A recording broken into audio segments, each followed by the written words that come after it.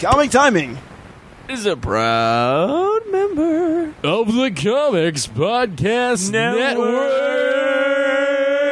Bitch. Print it. Welcome to episode 161 of Comic Timing, a comics podcast devoted to the average comic book fan from the average comic book fan. Join in as Ian Levesine and a rotating panel of guests discuss whatever comes to mind, time after time, here on Comic Timing. Ian and Chris wrap up the New York Comic Con 2014. We talk cosplay, we talk the convention itself, we talk what was great and what could have been better, and we talk panels, including some stuff that you're probably not going to see for months to come, but Ian saw it because of Marvel Unlimited Plus. Here now, Comic Timing. Well, we interrupt this this cable performance of Major League to have Comic Timing episode 161, the day after New York Comic Con. We're just going to keep Major League on in the background because it's fun to watch it with the sound off. Hi, Chris. I could just turn the TV off. You've seen this movie many, many times. Ooh, look. Now they're doing the leg fold and the clap. It's funny. It's funny because it's Major League. He's just laughing because I'm actually like quoting some of the lines when it's muted. Like, we're a Major League Baseball team. Well, that's what happens when you've seen a movie. Well, you said what, like 7 times? I said 20. You said 20? Jeez. I don't know. This movie came out in 1988, so you do the math. Yeah. I was 4. Ugh. You're disgusting. So, New York Comic Con, it's come and gone. This was my first year since the first one not being behind a table. It was weird actually being able to do whatever I wanted without having to actually, worry about the table being manned or whatever. I mean, you've left the table before, or like sometimes be like, oh, nobody's here to watch it. Man, I'll just close my laptop and walk away. Nothing could possibly go wrong. Yeah. Don't laugh at me. I'm not laughing at you, but yes, you are correct that I have walked away from the table before, but now I didn't even have to worry about the laptop getting stolen or anything like that when I wasn't around. Nobody wants to steal that laptop. It's true. It's a piece of shit. It's a horrible, horrible Dell laptop. Don't buy Mac. I won't buy Mac. But yeah, so now it's bigger than San Diego, huh? That's what multiple sites have been saying. I didn't pull up the article. It's all your Facebook friends who are talking about it. But yes, apparently the attendance was somewhere. They said 150,000 plus. Yeah. And San Diego Convention Center is capped at 130. Mm-hmm. And they're crediting the major increase to the fact that Thursday is now a full day, right, as opposed to the half day, the half professionals press, retailer day. Yeah. Thursday was nice, actually. I mean, it was obviously the smallest foot traffic out of any of the other days. Well, if I was to analyze it like, okay, this is bigger than San Diego, then somehow they figured out the secret sauce that keeps it from being too insane. Mm-hmm. And, we've mentioned this several times over the weekend that the RFID system, which they instituted last year, which we hated, we were all like, this is the worst idea ever. This is just going to slow everything down. And it does kind of slow some things down, and there's like still some hinky parts of it, but it's not as bad as we feared. And from what Raph said, mm-hmm, it is keeping people out who don't have badges, and the floor actually felt less crowded from 2012, and this year didn't feel so bad. Yeah. I mean, even like going to the panels, we went to, we had trouble getting into some panels, mm-hmm, but it wasn't San Diego crazy. No, some of them. It wasn't. Yeah. Like I went to that American Dad panel with you, which we can talk about in a bit. Mm-hmm. But the fact is, it was less than an hour, and I walked by, and they were asking people, oh, if you want to line up for the American Dad panel. And there was, like, nobody there. Yeah. Eventually you joined me. There was a little bit of a long line in front of us, but it was manageable. Oh, yeah, yeah.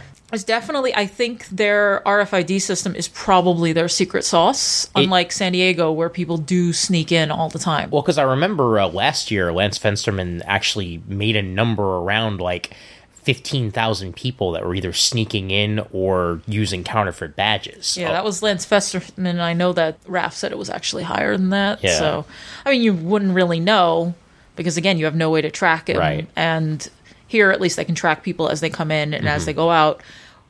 It's annoying that they track people as they go out, but Yeah. I'm feeling that's partly because of what happened the first year where they oversold the with show. the fire marshals and everything. Yeah, I was not around for that. Yes. I was. I was. Yeah. You hurt yourself. I did. And we walked by that pizza place that is replaced the diner we ate at. Yeah.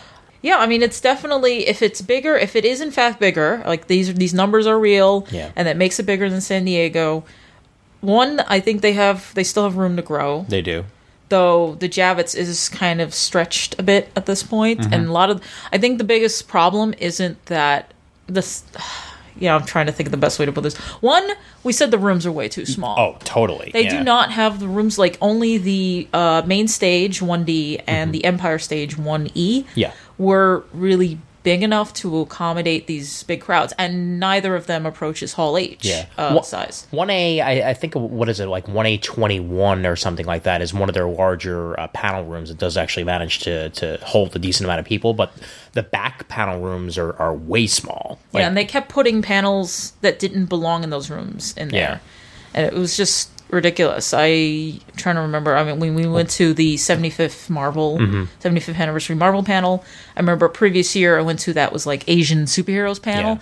and I'm sure and I said to you, it's like some dumb white person was like, nobody wants to go talk about Asian superheroes. Yeah. And there was this long line, and like they cram people in, and like I don't know why they let so many people in. Because like Larry Hama was there, Yeah. which was awesome. Maybe Stan Sakai, but my memory's a little fuzzy on that. But I remember Larry Hama was like, no, pack more people in. Like he didn't care.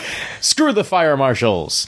Yeah, now that was actually a cool panel. God, that was quite a few years ago. Yeah. But, Well, I like it makes sense to put the smaller panels in there. Like, I mean, yes, I'll admit when we had a podcasting panel, they put it there because it's not like there's going to be that many people that go to a podcasting panel to begin with. the thing is, though, is a lot of those panels aren't even being held anymore. Yeah, you're because they're trying to cram in as much studio stuff. yeah, there and major aren't many publisher stuff. there aren't many fan panels anymore. Yeah, they don't have the room for that. Like Yeah. the Javits Center is still too small. And that's what's been keeping San Diego from continuing to grow is the fact that they're confined to the San Diego Convention Center, and then they have the hotel, is it a Hilton across the street? Yes. I mean, someone's listening to this and like screaming no, but I don't remember which hotel chain it was. I'm pretty sure it's a Hilton, but don't quote me. I have been in the building. Let me Yeah. just assure you, I just don't remember offhand which hotel it is. Right. And then of course you have all the ancillary stuff on the street in San Diego. You can go to we almost got into that Tron arcade that one time. Yeah. And last year I went to the Game of Thrones exhibition. And behind the convention center they had freaking pirate ship.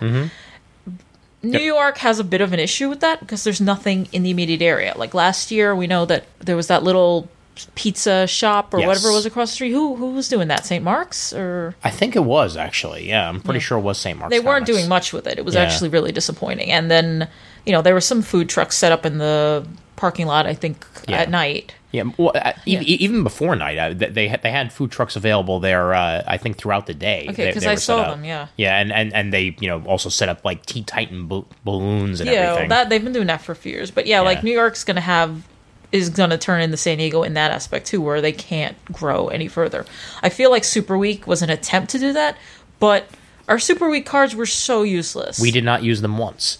Most of the events were pay events. Yeah. I only found out on Saturday or Sunday that the card has like a discount at Gotham Market up the street, Yeah. which they were handing out flyers during the show. I don't think anyone was going to Gotham Market to eat. It is Yeah. only a few blocks up on the same avenue. And it's really good. It's delicious. Yeah. It's a little bit pricey, but then so is the Javits food. Yeah. If you're going to complain about prices and then buy food at the Javits, leave the convention center and go to Gotham Market. Yeah. For next year, if you are in New York, go to Gotham Market. It is fantastic. Absolutely, yeah. Go get yourself a good chicken sandwich there or something like that. Yeah, it's like or- a food court, in Yeah. case you're wondering what we're talking about. There's like a barbecue place, there's a ramen place.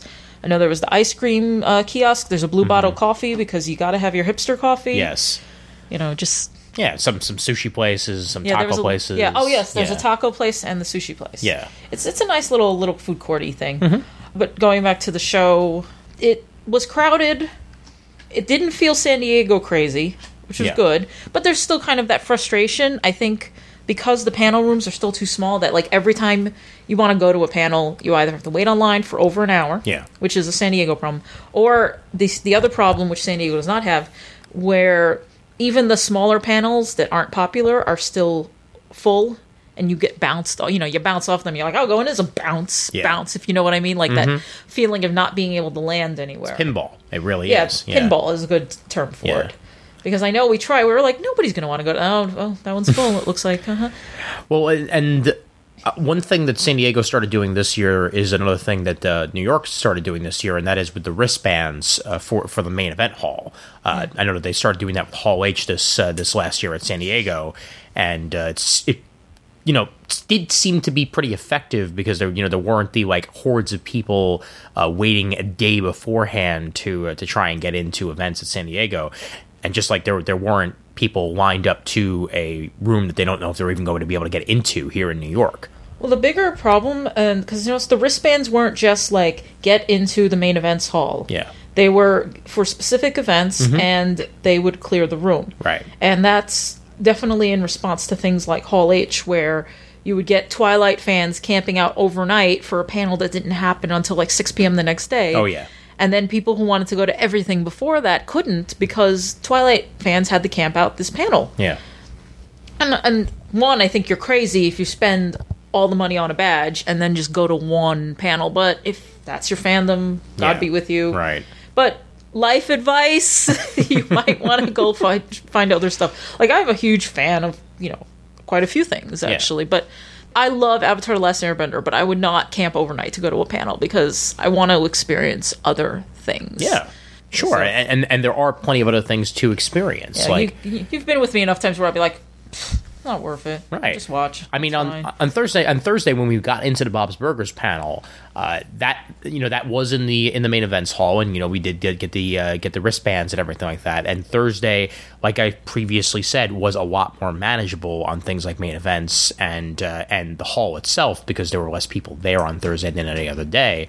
But it's also because of the events that were being held in the main event hall. They were sort of the lesser or lower events. I think it was a mixed bag, honestly, all weekend because it was low impact and high impact events just kind of mishmashed together. Yeah. Thursday's just going to be a lower day because it's not the end of the week. It's still the middle of the week. Yeah. And people aren't going to take a Thursday off. It's just weird. Yeah. I mean, some people do, but most people are not going to take Thursday off. They're going to take Friday off, or they're going to go over the weekend. Right. That's why they have 4-day badges and they have 3-day badges. Yeah. And, San Diego's more of a destination con still, I feel like. I mean, this is just biased because we live here, so we don't have to travel to go there. Yeah. But considering how many people I know who really are just from the area, you're not going to take off on Thursday. It's not a vacation destination. The lack of hotels in the area that Javits says how little of a vacation destination con it is. There are plenty of hotels, though, in New York. Hotels is not an issue that New York has or will ever have. And people will keep building new hotels. So we were walking past a few being built. Not even nice ones, just like those little pill boxes that they just kind of cram into whatever lots they can find, most of which are owned by one dude. It's insane. And everything's accessible via subway, so I mean it doesn't really matter. Yeah, you just got to be willing to take that 15-minute walk to the Javits because the subway's taking forever to get built. Which will be promised that it'll be done in February and then be to wait another 3 months. Yeah, I mean, I hope it's done by next year because I'm getting tired of carrying Adam and Comfort stuff. Love you guys, but I hate carrying your shit. Hey, they hate carrying it too. Yeah. That much was very much apparent on the Sunday, lug back. But they tried to convince me to take a cab. I'm like, no, we'll carry the stuff. It'll be fine. And then we carried the stuff. And then I'm like, oh, God, we should have taken a cab. Wait, was there a cab option? Nobody told me about a cab option. You guys are jerks.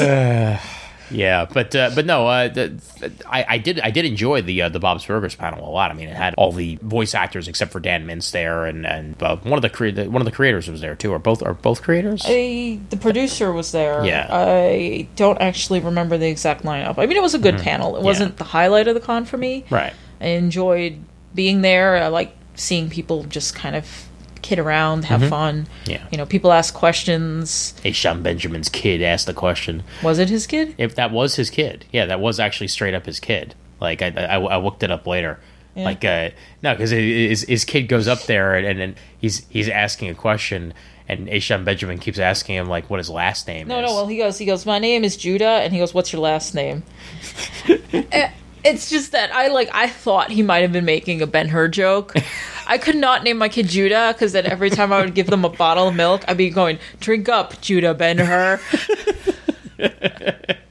God damn it, it's tempting.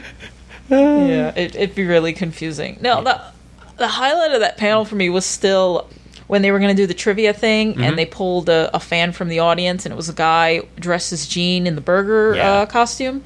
And they're like, oh, who are you dressed as? And he says, Bob Jr. No! And the crowd just flips out. And they're like, somebody, they're like, they correct, it's Gene. And then they're like, okay, time for a trivia question. Let's get a trivia question from the audience. Does somebody have a really hard trivia question? And this guy in our section just goes, what's the name of Bob's son? Well, that guy was obviously wearing a costume because his girlfriend made him or something. Fake geek guy. Fake geek guy.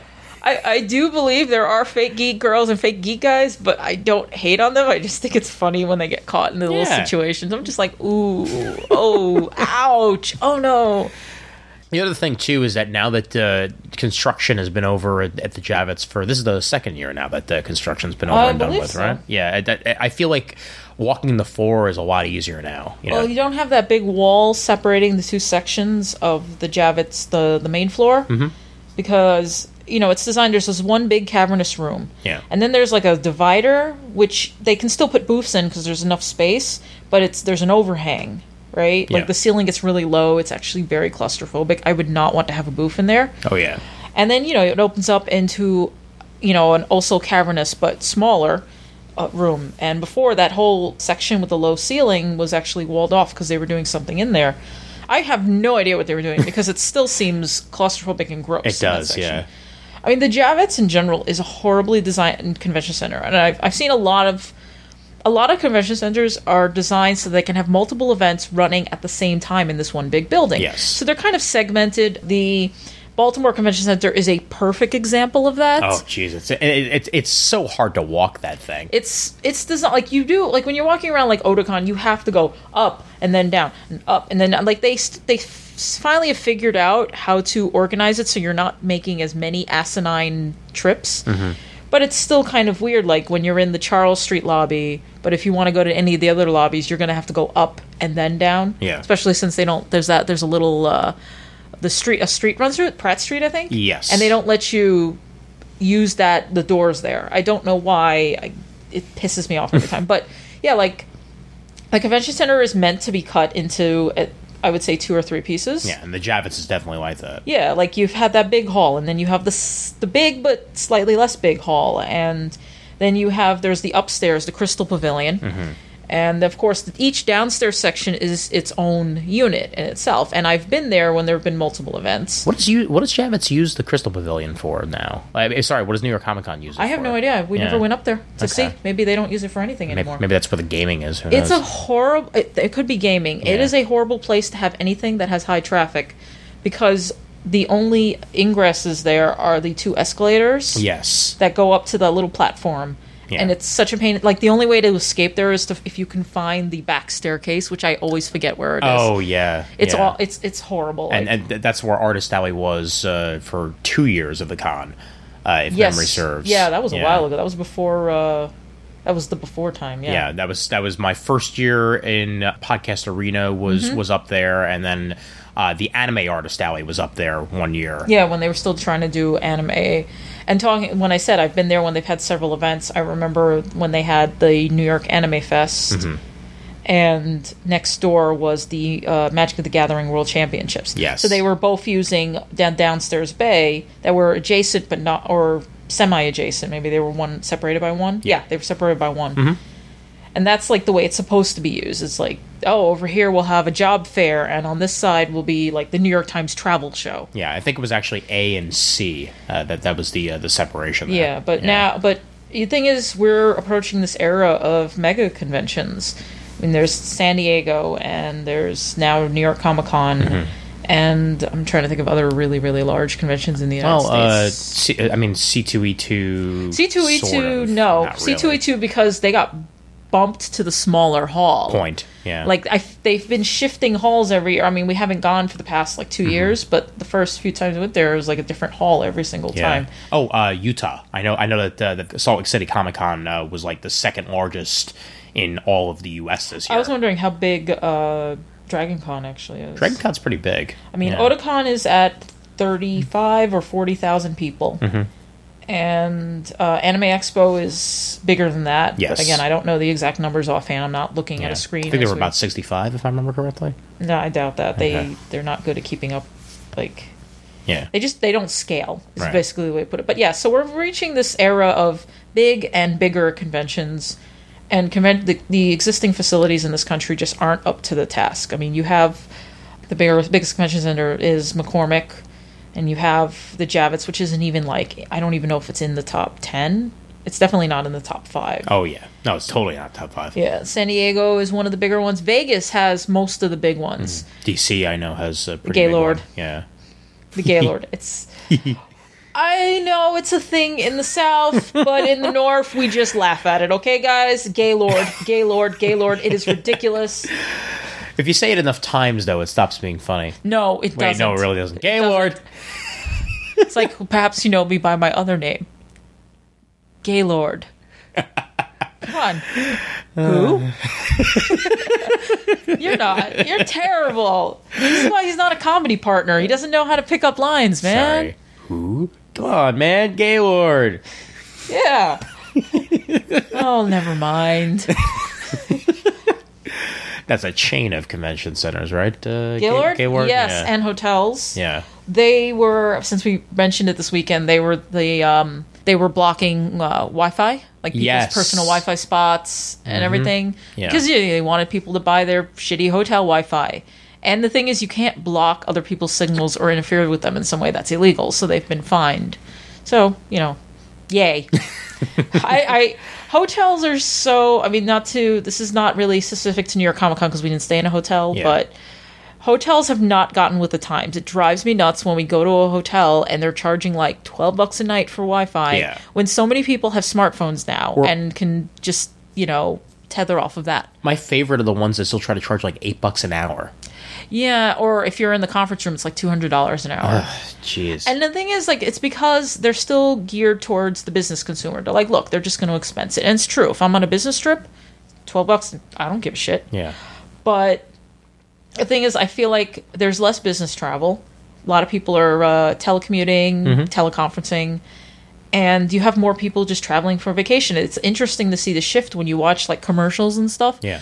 And they seem to be more oriented towards getting actual human beings traveling for pleasure.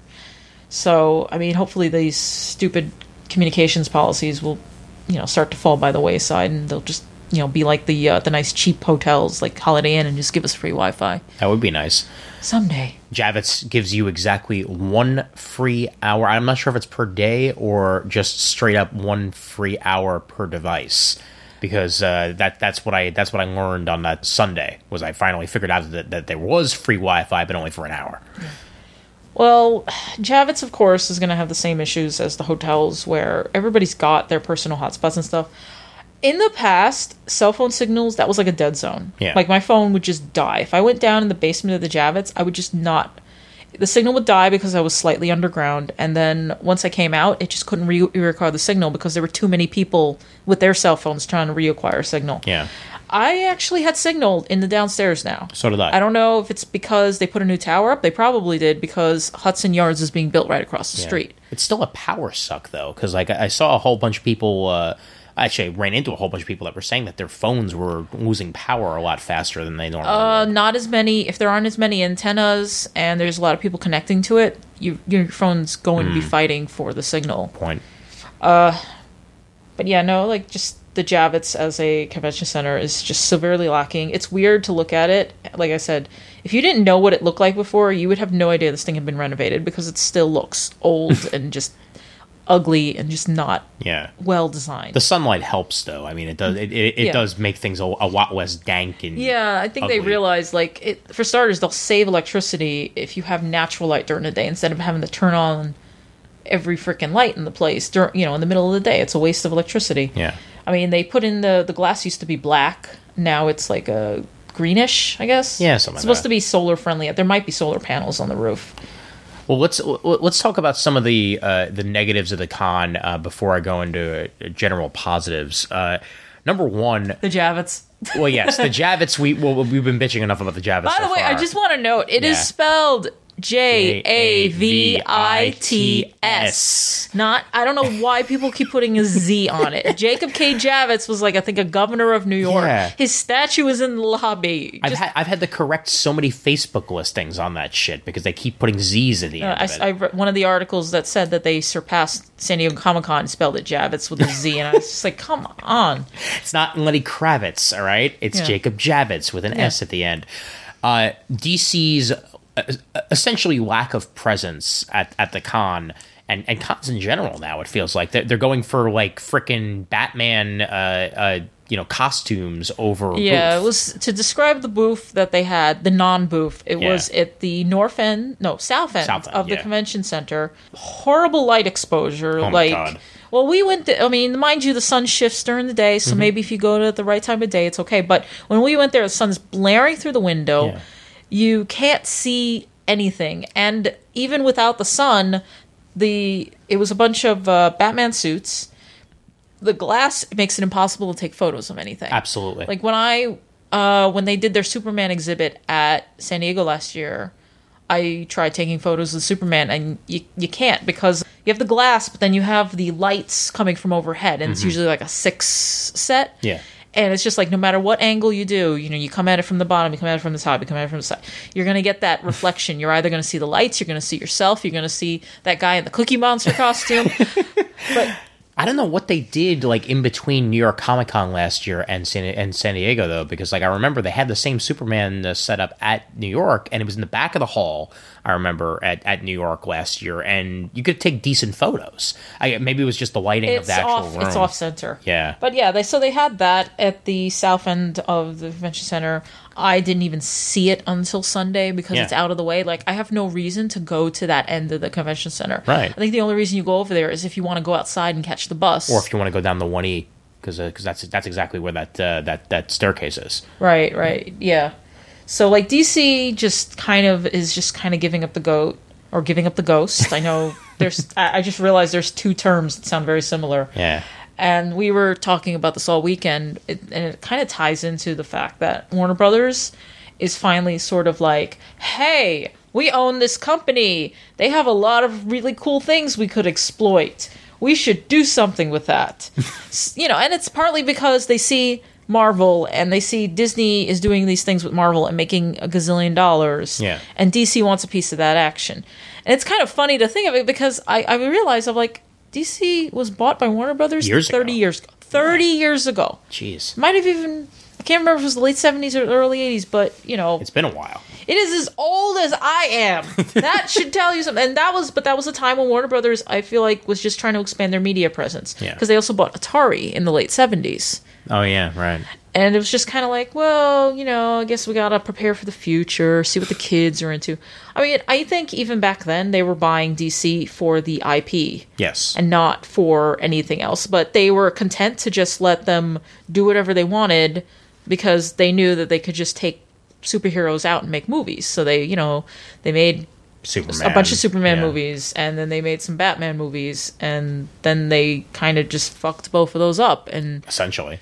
I mean, the animated series obviously are Warner Brothers Animation. yeah, so no, the that's- cartoons yeah. definitely were good, and they I feel like they were content to just let things chug along and make them a little bit of money. Like they weren't it's good to have cartoons because you can sell toys and people like toys, but I don't think they were expecting much out of that because every company always relies on their movies, not Yeah. anything else. Like think of Star Trek, how they're trying to reinvent it as a movie franchise. Star Trek's not a movie franchise; No. it's a TV franchise. There's a reason why you make fun of Star Trek movies, but that's because Star Trek is not a movie Yeah, franchise. it works a lot better as a TV As franchise. the Onion put it once, they were just like, it's about people sitting around conference tables arguing a lot. And the thing is, I like people sitting around in conference chambers arguing a lot. That's what I grew up on, man. It's as a TV show, it works perfectly fine because you can tell the story nice and slow. But they're still obsessed with the movies. And that's probably because movies are easier to export. I mean, you got those international dollars are huge for movies now. Like when we were talking about like, oh, this is the biggest money maker ever. And we're just like, of course it is, because it's being released in like all these countries. Yeah. But yeah, with going back to DC and their non-presence, like we all know, I mean, I'm assuming everyone listening to this is aware of the fact that they're moving offices. Yeah, they're moving to Burbank, and they told people, we'll help you move. You can come with us. We'll pay your expenses, blah, blah, blah. Or you could just give up your job, stay in New York. You'll get a nice little settlement package. You can still claim unemployment. At least 80 employees chose that option. Yeah. I saw that they said they only have was it Bleeding Cool? It said 12 people are confirmed to go. Yes. 5 people were actually fired. Mm-hmm. And then, you have 80 people who are like, nope. Yeah, and a bunch of them got jobs at either Marvel or other competing publishers. Yeah, that's the funny thing is that article that I think you the one who posted it, pointed out that if they had gone to work at a non-comic company, like a non-entertainment company, they actually were still entitled to a package. By working for a competitor, they don't get the package. That, But that should tell you something. If people are just like, fuck it. Yeah, come on, please. I mean, they're not going to forfeit their careers because by moving to Burbank, you're essentially moving yourself away from where all the other publishers are. I mean, you could say, well, people work from distance now. They don't need to be in an office. And that's true for some people, but then there's plenty of other people that work better in a collaborative, in-person environment. Definitely. I think the sweet spot is to have a job that gives you the option to stay home when you need to. Like if you have kids or if you're sick that day, you're just not feeling great or you need to stay home to wait for the cable guy. And to be okay with that. But to have an office where you can go in and talk to your coworkers and sit down and get shit done. And I think that's incredibly valuable. And I think that's why you're still going to have these centers of industry. New York is still going to be a center for publishing even as we move into the digital era. Certainly. Which we are not in yet because the publishing industry really doesn't want to be there. Yeah, the one foot in the door, 1 foot out. Yeah, people still buy books, as is evidenced by being at a comic show. Yeah, at this show. Not even just comic books, but just novels, nonfiction. Well, hell, I mean, there's still plenty of retailers out there. They're not just selling stuff from the Golden Age and the Silver Age. They're selling plenty of current comics. People are still buying physical objects. I mean, there are various reasons for that. I mean, one being that, why don't you just get a tablet? Not everybody has a tablet. Not everybody wants to give their kid a $600 tablet. Yeah. An iPad is sweet, but it is expensive, and God bless you if you trust your kid with one. I would not. You got to be old enough to know that you're not just going to drop it on the ground and wind up being $600 down the hole. Yeah, it's a risk. And I know the physical content could cost more, but it's just so relaxing to not have to worry about the condition it's going to come back in. Yeah. Children's books actually are still big sellers because people, one, they don't want to give their kids tablets, and the kids like the physicality of seeing the pages and turning the book. New York will continue to be a publishing, place. The fact that DC is moving to Burbank is a definite. You can see the shift. Like Warner Brothers is moving them to be a media. I mean, they were already a media company, but multimedia company specifically to do movies and TV because that's where you go. You go to California if you want to do movies and TV. Yes, indeed. You want to do publishing, you stay in New York. You want to do anything with the internet, you probably should be in like San Francisco or Seattle or Austin. There's just. DC is hemorrhaging employees. They're also kind of not giving a crap about most of their creative team. Like they're keeping their market share thanks to stupid 3D cover gimmicks, but that's how far can that take you in the long run? That's the 90s again. It is. It totally is. I mean, and that's what pisses me off. Like, I mean, I tweeted this last week actually that like all of you people buying 3D covers just because they're 3D covers and not caring about the content inside, you're the damn problem, and you're going to continue to be the damn problem. And as long as you keep buying this, DC is not going to learn their goddamn lesson and go back to actually making stories. I mean, Batgirl is a good step in the right direction. Gotham Academy is a good step in the right direction, but that's about it. I don't see any other really big bright spots. I did pre-order Gotham Academy. I haven't read it yet because it's probably sitting at my parents' house. Yeah, Batgirl's in my next shipment. Yeah, well, I gotta start getting those sent to the office. I've been really lazy about that.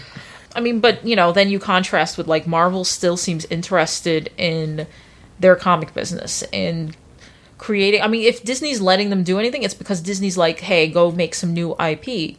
And I can imagine someone saying, like, yeah, we bought you to be a boys' company, but it would be really helpful if you could be a girls' company, too. Ms. Marvel, the highest-selling digital comic Marvel has ever had, and that is a good sign. That is a very good sign.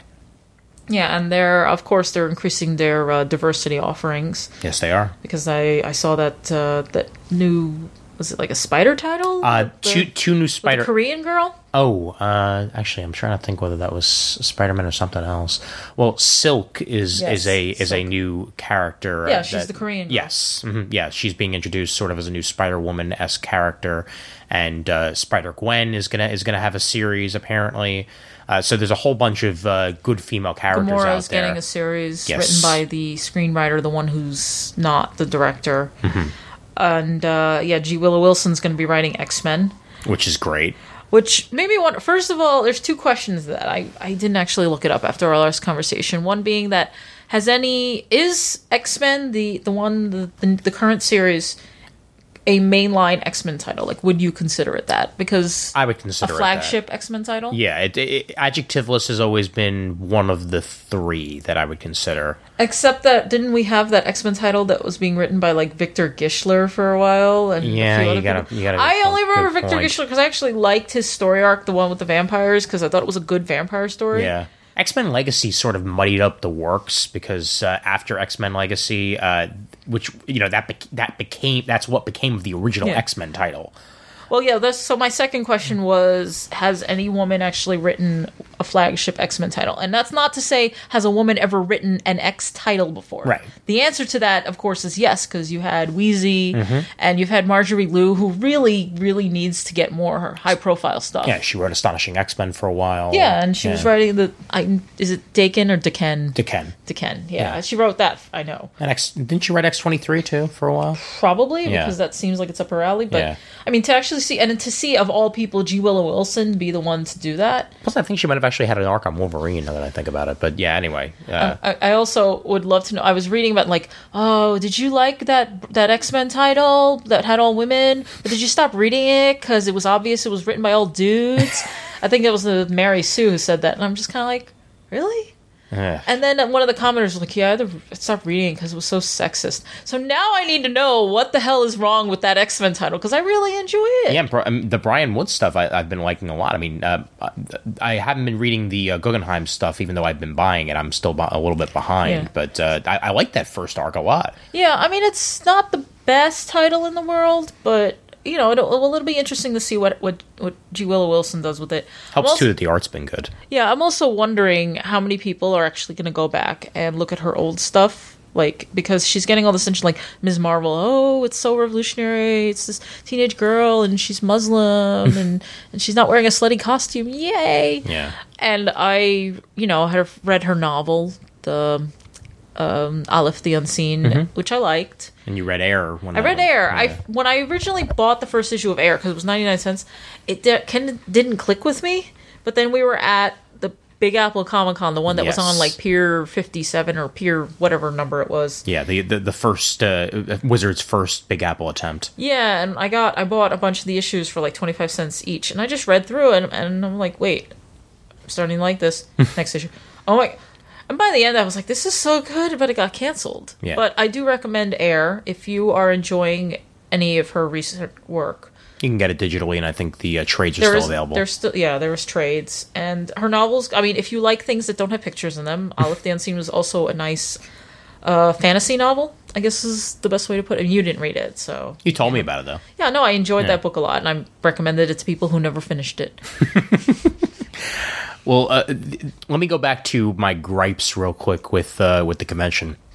The other one being the non-New York Comic Con staff, meaning the actual Javits staffers that were wearing either red or yellow Comic Con. Do you know that they were contractors and not New York Comic Con staff, though? I believe they were contractors just because they were wearing different shirts than the blue. I think the blue were the actual Comic Con I don't really know. We don't really know for sure. But I feel like there's definitely humanity missing there. Yeah. Like, you can go to a show like PAX, and the enforcers are very well behaved. They have a lot of restraint. I remember once I actually cursed at one, and then I was immediately like, why did I do that? I don't know. I'm sorry. Because I think I'm not used to being in an environment where nobody's screaming at you. Yeah. I'm so used to being screamed at by security personnel that threw me off. And we were being screamed at This at is Javits. what I didn't call the lady the C word or anything. I didn't do anything, but it was on Sunday, and I'm walking by, and there's a giant screen above a bunch of like queue lines, like pipes set up to delineate the lines, and it's Adventure Time, and I don't recognize it, so I'm like, oh, interesting. Oh, they're showing the panel that's in whatever room this is. It was the Empire stage. So I kind of walk up to the line, and I'm watching, and the guy's like, "Are you getting online for American Dad?" I'm kind of like, "No, I want to watch the screen." He's like, "Well, I don't know if you're here for that," and I'm like, "Okay." So I back out of the room, and then I get a different person being like, "You can't just stand there. You have to, what are you doing?" And I'm like, watching the screen. Well, then you need to step up, and I'm like, I'm being told to step in, I'm being told to step out. And she's like, "What did you say?" And I'm like, just saying, I'm getting conflicting directions here. So I step into the room, and then eventually I'm like, okay, I don't want to stand right in front of the line here, so I decide to move off to the side. And there's a chair, so I sit in the chair, because why not? Nobody's sitting in the chair. I'm not hurting anyone. And the lady finally notices me. She's like, "You can't sit there." And I'm like, "But I'm watching the screen." She's like, "Well, you have to come over here and watch it." So I went back to my original place. Back and forth. Yeah, the reason she noticed me, sorry, I actually jumped ahead here, was, so I'm sitting in the chair. While I was sitting in the chair, it's hard to describe how it's laid out to someone who hasn't been in the Javits Center, but the way the big bays work is that there's like this little wall, and then it kind of opens up, I don't know how, like a bottle it would be? Like if you're at the neck of a bottle and you're walking in? That's about right. And the thing is, though, this little neck has doors in the front, or rather, there's a gate that comes down when they actually do close the hall. But then the sides have doors. And one of the, so I can actually see the door, because I'm like sitting basically right next to it, maybe, I don't know, 10 feet from it. And the door opens, and a bunch of girls come in. Most of them are cosplayers. And there's a Javits, like, janitor with them, a lady, she's got the garbage can or whatever, and she's like, "Oh, over there. And they're like, okay, they start walking towards the bathroom. Security lady runs over. She's like, "What are you doing? Where are you going? You can't go over there." And they're like, "We're just using the bathroom." She's like, you got to use the one outside. And the janitor, she goes, "There's a long line for the one outside." She's like, "No, but they can't use this one." So she kicks all the girls out. Oh my God. The room, mind you, this was the queue room for the Empire stage. It was almost completely empty. Yeah. There was a baby, a little fetus of a line for the American Dad panel, but other than that, it was empty. So, and even when the line filled, it wasn't entirely. Yeah, but the thing is, I can understand if the room is full, because she said, "Oh, they can't. Only the people at this panel can use this bathroom." And I can understand if the queue line had filled up, you want to keep track of who's actually there for the panel, right? And who's trying to sneak in. Yeah. But there was no one in the room. It doesn't take long to just eyeball, like, okay, those people came back out, they're leaving the room now, like, to make sure they're not going to go into the panel room. Not that it would have hurt if they had gone into the panel, because it was not full. Yeah. It's just, the Javits has such an abysmal bathroom situation that I find this incredibly egregious, and I think New York Comic Con should be ashamed of themselves. Because the bathrooms are small. I think they only have 3 stalls. Mm-hmm. I don't know how many the men's room have. How many urinals you have versus stalls. Got about 5 or 6 urinals and about 3 stalls. The women's room on this lower level, next to these giant S bays, only have 3 stalls, and they fill up fast. There's always a long line for them. They tend to run out of supplies, and of course, they're filthy after a while when you got thousands of people using them. Which is why I always say, and what I personally do is, I do not pee in the main Javits building. I wait until we're at Javits North, the new hall where the artist alley is, and then I go there, because that place has like 5 or 6 bathrooms that have like 20 stalls in them, and they're always super clean. Yeah. It's not actually unusual if you were to walk in and still see, like, the seat up because somebody had just cleaned it. Javits North is heaven compared to the rest of Javits. It is cleaner, it has better lighting, it has better bathrooms, it has a better atmosphere, period. I wish the rest of Javits could be that nice. Yeah, again, Javits is not built for a mega convention. No, it is not. But yeah, but going back to the staff issues, is that these 2 people were just kind of so screamy. Yeah. Screaming the entire time. No sense of humanity. Like, because, you could kind of tell she wanted to kick me out watching the screen, but then the thing is, I'd have a valid complaint, because what's the point of having the screen displaying the panel if you're not going to let people watch it. I don't Yeah. even understand why they just have it there, because honestly, when you're in one of those the stage rooms, sometimes you can't even see what's happening on the stage. Yeah. So you might as well just go to an ancillary, like, satellite broadcast room. Yeah. The other thing too is that when we were actually online for American Dad, I did notice that there were 2 blue-shirted New York Comic Con staff that came over, and then suddenly the yellow staff was no longer screaming, and people were being let in to use the bathrooms without any problems. Yeah, so maybe someone complained. I don't know. Not my only problem I had with staff as well. The red staff, the red shirt staff at the 75th anniversary Marvel panel. Oh, yes, you were mentioning that. The panels this year only ran 45 minutes instead of an hour, which I can understand because they want 15 minutes to I guess, room clear or at least let new crowds come in. And this way, this also allows them to have, I guess, more panels packed in in basically the same amount of time. So the panel is getting near their end point. And one of the blue shirt staff, holds up a sign saying, it's time to wrap up. And they're right in the middle of a point at that point. They're right in the middle of answering a question. So, Joe Quesada, who's the moderator of the panels, essentially says, go let him finish. And they're at maybe the exact 45-minute point at this. And since there's 15 minutes in between, they build that 15 minutes in not just to clear people out, but because they know people are going to run slightly over. It's give them a 3 or 4 minute window and it's no problem. And that's exactly what was happening here. The minute that they continue talking past the 45-minute point, a red shirt staffer, I hear, essentially loudly saying behind me, "Oh, yep. And then when they're done, she's like, "All they do is talk. Well, what they don't care. They just don't care." And just keeps walking back and forth. And I'm like, "Look, lady, this is what, Friday when this was happening? This was Friday at the Marvel 75th. Like, You're already frustrated and screaming like this on Friday at a 4-day con? Like, I can understand the frustration. The thing is, you want to keep the schedule. I've been to too many conventions where stuff runs overboard.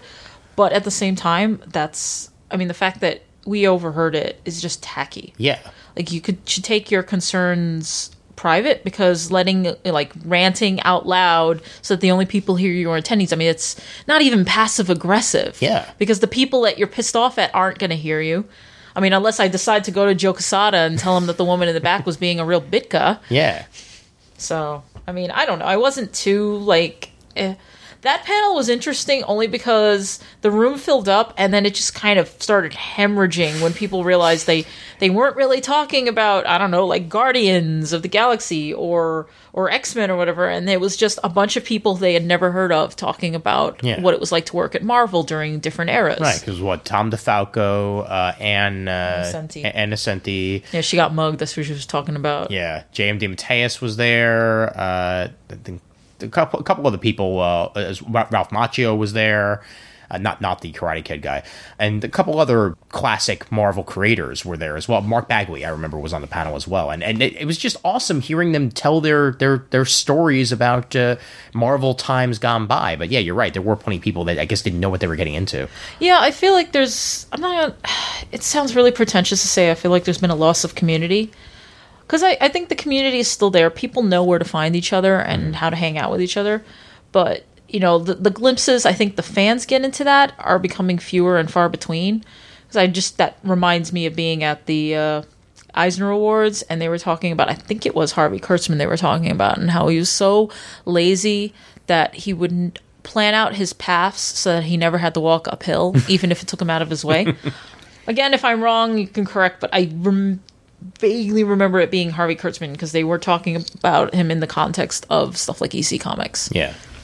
What other points from the con stick out to you? What other things, like, what'd you pick up? What things do you enjoy? In fact, you can even say like what cosplay you liked, because I know there was a bunch of good stuff there. There was some good cosplay, but nothing sticking out in my mind except that I took a photo of a large Orange is the New Black group.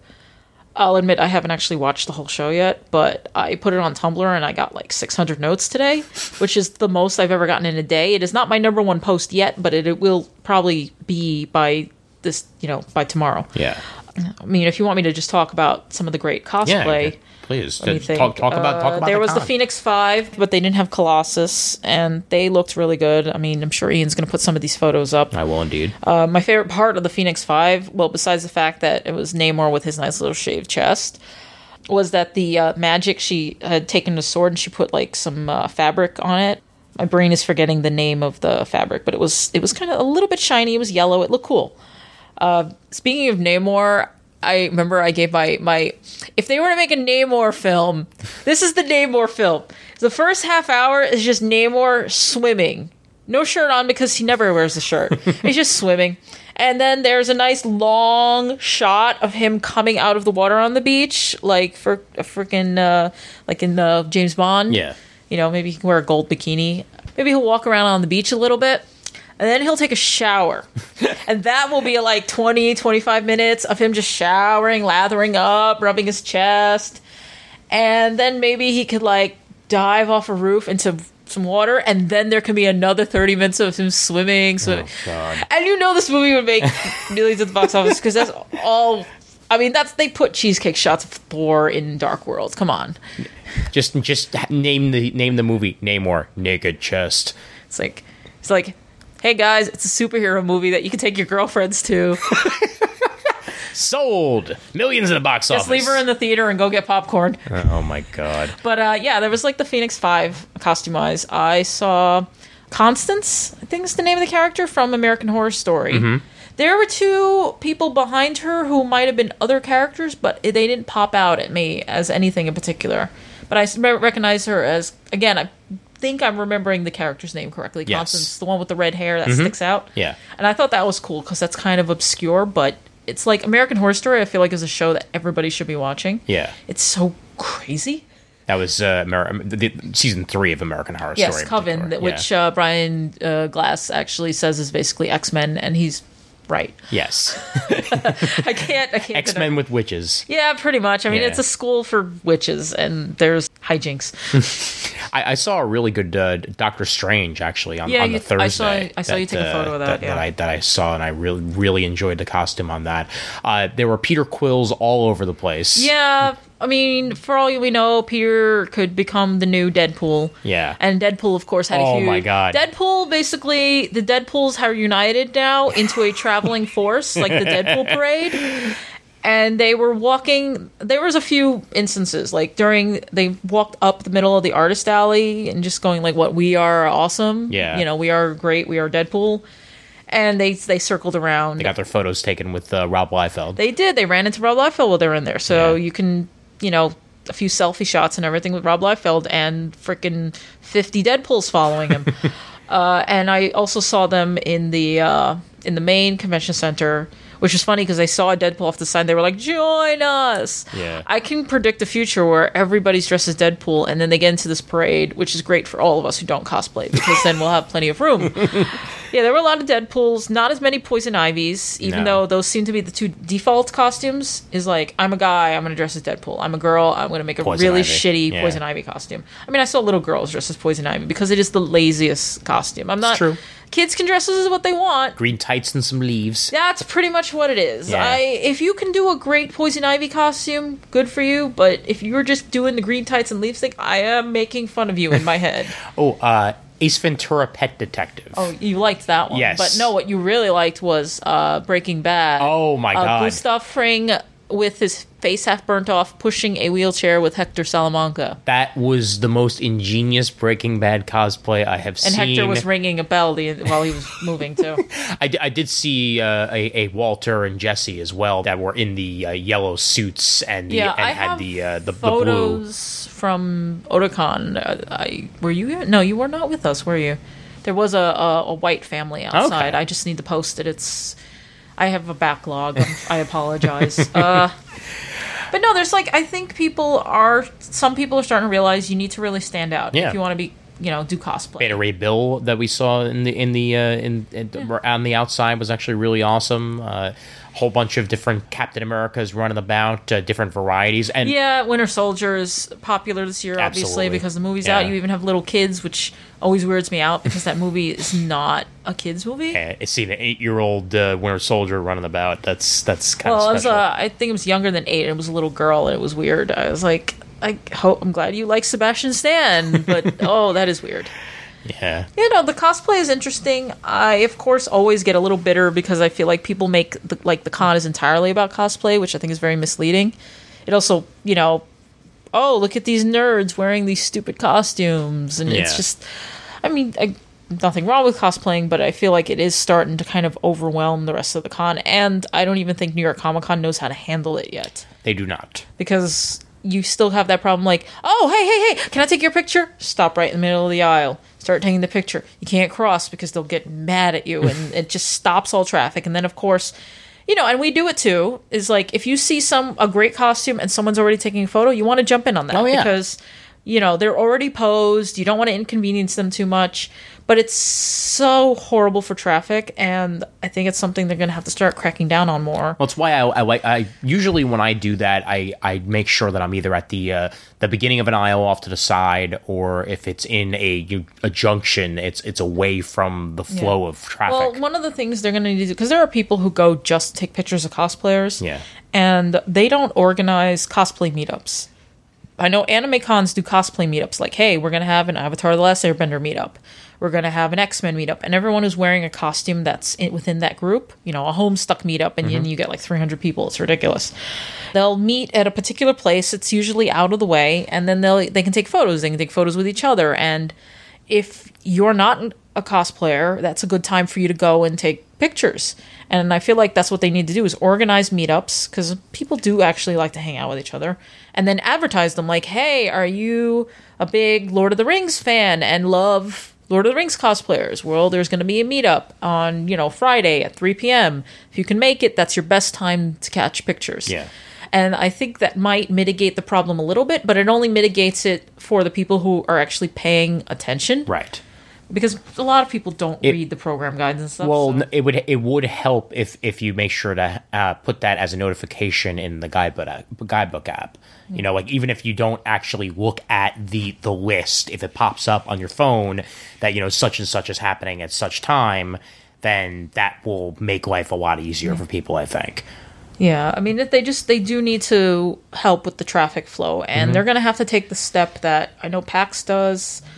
I think San Diego does, but I'm a little fuzzy on that, is that ban strollers and carriages from the main hall. Yes. Because there were a lot of them, especially on Sunday, and I think it's very rude. It takes up a lot of space, and people use them like, you know, cow catchers. Like, get out of my way, I have a baby in here, and if you stay in my way, that makes you a horrible person. Yeah. And it's like, we're not horrible people. We also don't want to step on tiny children, but, you know. Well, I mean, Vito Losanti's wife was even commenting about how, you know, people didn't seem to care that there was a carriage, you know, being run, and that they would essentially just keep mowing forward, even though she was going through an aisle or something like that. But there's very little that you can do in situations like that. You know, I mean, you know, What do you mean when somebody's got a carriage blocking the aisle? Yeah. Because it's just you kind of like, there's usually no place to go. Yeah. And it's kind of, there's also the whole, well, who actually has the right of way here? Right. Because I mean, you know, I'm a childless adult, so that makes me a selfish asshole according to society. And I would say, you know, I am not automatically going to be like, oh, of course, you know, you who have bred children and to bring into this world. I'm not going to automatically defer to that, because everyone has a right to be there. I mean, okay, everyone who paid. Yes. I'm going to say it. Your baby didn't pay. You know? Oh, and you know what? Sorry, not to cut you off there, but scalpers, the scalpers that we passed, talking about people that, you know, paid to get in there, that there were scalpers that were brazen enough to be right on the corner of 34th Street, right as you're walking up to Javits, brandishing out their 4 or 5 passes in their hand, trying to sell them to people as they walk by. And I mean, yeah, you know, we went and we told security at New York Comic Con about it, but like, what are they going to do? They're going to wind up out there. Even if they get a cop, they're going to wind up getting them, and they're going to disappear for 2 seconds, and then they're going to come back the minute that the cops are gone. It's ridiculous that even though, New York Comic Con likes to say that there's only like 2% or 3% of the problem is scalping, they're right out there. Well, because they're saying, are they saying that 2 to 3% of tickets sold are scalping? And the thing is, that's still 2 to 3% of people who are not getting tickets. You're There's right. also, you're not counting for the fact that how many people are getting taken in by this, buying badges, and they don't even know if they're real. Yeah, they could easily be counterfeit, and there have been plenty of counterfeits. They've even talked about that at the end of last year. I'm sure they're going to say the same thing this year, is that there will be people coming up there with completely counterfeit bullshit badges, and they just wound up, sinking their money on nothing. It's just like getting counterfeit cracker tickets to the Super Bowl, all of The Simpsons, Yeah. Well, here's a word of advice to everyone out there who might be tempted. There are way too many unused tickets at Comic-Con, because it sold out months ago, and there was of course a rush of, oh my god, I don't have my ticket, how do I get my ticket, oh, can I have a ticket, I need a ticket. And then in the week before Comic-Con, I felt like that was like the majority of my Facebook for a while was, hey, does anyone need tickets to Comic-Con? I have a friend of a friend who's trying to get rid of 2 passes. And then there was like another person like, yeah, we have an extra pass. And people are overbuying and then not actually figuring out what to do with them until it's too late. Until a week beforehand. Or they have to cancel at the last minute, which is an issue. So it feels like you're always going to have some kind of solution. I wish there was a more organized way to get those passes into the hands of people that need them. Unfortunately, the only option is StubHub in that situation. Unless you do have like a network of friends on a Facebook group or something. It's going to have to be friend-to-friend contact, because you can't even say StubHub, because you'd be like, okay, I'm going to sell off my pass and I'm going to sell it at the price I paid it because I'm not a dickhole. And then maybe a scalper buys it and then marks it up and resells it on StubHub for $300. Right. Oh, and by the way, on Saturday at the con, don't even bother attempting to go to a panel. Just don't, because there were so many people at the con on Saturday that the floor itself was manageable if you wound up at the right part of the floor at the right time. But every single panel was just like completely packed with people. You are very Yoga Berra right now. Yeah, it's true though. What? Nobody goes there anymore. It's too crowded. But yes, that is actually accurate. Like, don't even unless you're going to wind up lining up, 2 hours before a panel or even an hour and a half before a panel. I've always used Saturday. Like, I do want to avoid the things that are crowded. Mostly, there's no problem if you are okay with waiting online for an hour or two. Then God bless you. If you get there early, you can get the wristbands even possibly. But I always tend to feel like life's too short to be standing on lines, unless it's like the one thing at the entire con you wanted to do, and then you're going to feel disappointed if you don't do it. But Saturdays, I find like that's like a time to go to the artist alley, maybe. Yeah. You could walk around if you're going to walk around the floor, stay out of the center area where all the big booths are, and stick with maybe the back of the hall, because people don't always walk back there. What do they call those early aisles again? I forget. The block, I think. Well, that's not the early aisles, but that's part of the early aisles. That's where they have the toy and urban art stuff. Right. Yeah. Urban art. You can't see the little quotes I'm making with my hands. I know that the urban art section is where Jamal saw some of the, what he calls stolen art. Yes. And that's kind of an issue. Like, in general, I get weirded out by that section, not because of stolen art, though I think that's an issue, but it means a very specific subculture. I saw like lots of pot artwork, and I'm just like, really, this too doesn't. Oh, I'm just gonna curl up in a ball and go to sleep. That's a legitimate art form, maybe, kinda, maybe. Yeah, there was the pot there. I did pass a porn star or two. That was kind of fun. I don't get offended by it. I just kind of like laugh inside a little bit. I'm like, yep. The funniest, not funny, it was sad, it was tragic, it was almost sad Virgil-esque, was when I walked by Sergeant Slaughter with nothing to do. Aww. He was just sitting in his booth. And I'm thinking, I used to watch G.I. Joe and Real American Hero. I remember him. I remember the little, the live action things. And I know he was a wrestler and stuff. I didn't give a shit about that because, I was a girl, not a boy. Because I'm totally gendered in some aspects. There are plenty of female wrestling fans. I know them. Yes, I never said that girls don't like wrestling. I'm just saying I still sometimes would be like gender roles. I'm like, no, I'm a girl. I have to watch My Little Pony. But now only like 30-year-old guys watch My Little Pony. What are you talking about? Oh, man. But yeah, Sergeant Slaughter, so sad. And Kitty Corner, or Cater Corner, depending on what part of the country, which phrase you like, was Mike TV from the original Willy Wonka film. Yeah. And he's good. He looks good for his, I'm going to say for his age, but he's not that old. You got to figure that movie was made in the 70s. Was it 1974, 76? Again, someone's going to correct us in the notes and be like, you idiots. Yeah, he's going to be in his 50s at the most. Yeah. So, you know, he looks okay, but it's kind of like, I love the movie, but no. Yeah, I don't need to pay for an autograph from Mike TV. That's not something I would pay for an autograph from Lucy Lawless. I just didn't want to wait on the line. Yeah, and I know she was seen next to Manu Bennett, which, you know, and Manu Bennett is hot. And Finn from Adventure Time was not too far down from there. there. There was a time we walked by the booth where Jeremy Shada, I want to say. So. Yeah. And there was nobody at his booth either, and I thought that's so awkward. But what I really found bad was when we walked by, and there were actually people there, and he was being such a bored teenager on his cell phone. And I was assuming his dad to just kind of smack him and be like, pay attention to the girls that are getting ready to squee over you. He's a cute kid. I mean, he's entering his teenage years, so. Yeah. I want to talk about my the swag that we picked up real quick, and then I want to mention the Plus panel that I went to on Sunday, which was very much the highlight, with American Dad for that matter, because we'll talk about that a little bit. Talk about American Dad. You can talk about swag if you want. Yeah, but I picked up, there was a booth selling a whole bunch of like $5 Image and other if you want to call them third-party or smaller publishers, books for $5 a piece, and I got Revival volumes 1 and 2. I'm pretty sure that just about all of this runoff came from Walmart, because there were a bunch of Walmart tags. When you showed me the booth, I saw them. Yeah, and including some waterlogged books too. So that was the weirdest part of it. Probably sold off at some tag sale. I guess so. Yeah, but yeah, I got Revival volumes 1 and 2.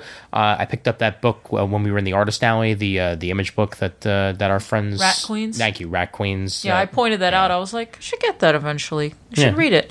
I mean, I like that Image does $10 trades for their first volume. Yeah. I don't like, and I know I'm going to anger somebody with this, is like, I hate when I'm in the Artist Alley and people have their books on sale. And we're talking about books that were actually like offset printing, you know, done in a big printing house on a big print number. Mm-hmm. You know, they're high quality books and they're still selling them at cover price. And look, I know the money's going to the artist, and that's cool. But at the same time, if I'm a regular attendee, I already paid tens of dollars, you know, to be in there. Whether it ranges from a single day pass to the $95 of a 4-day pass. Yeah.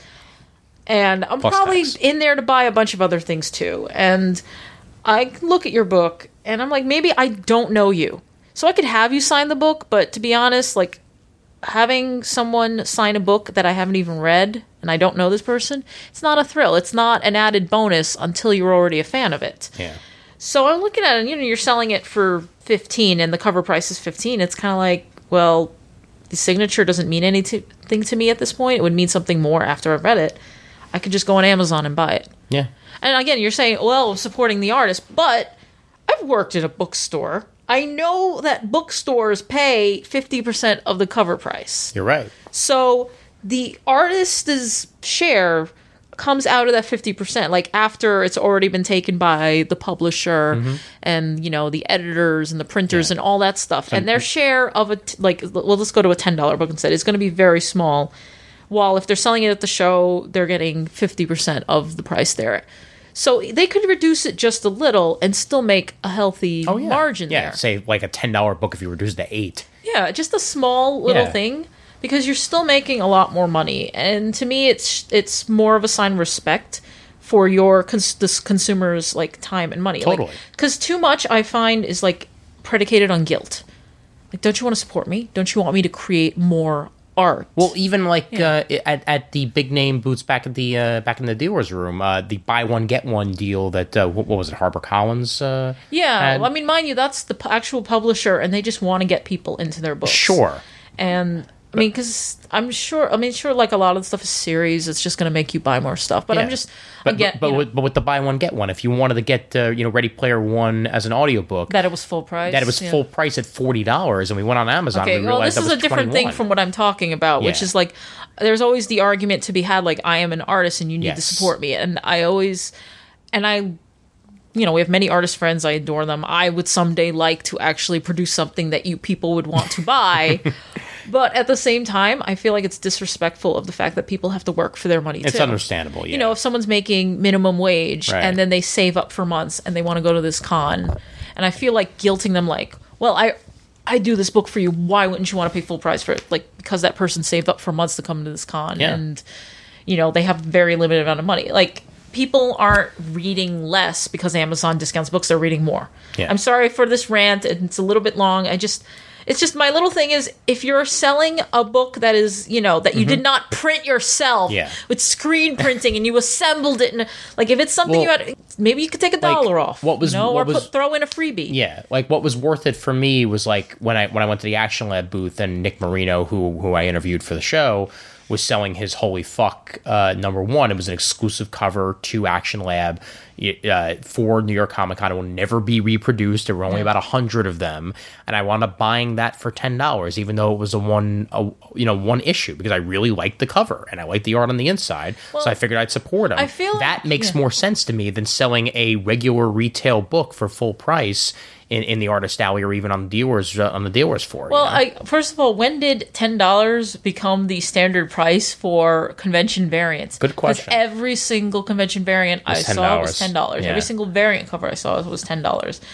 I didn't see any I liked enough to spend the $10, so I did not spend the $10. But yeah, you bought Rat Queens. It was full price. You had the guy sign it.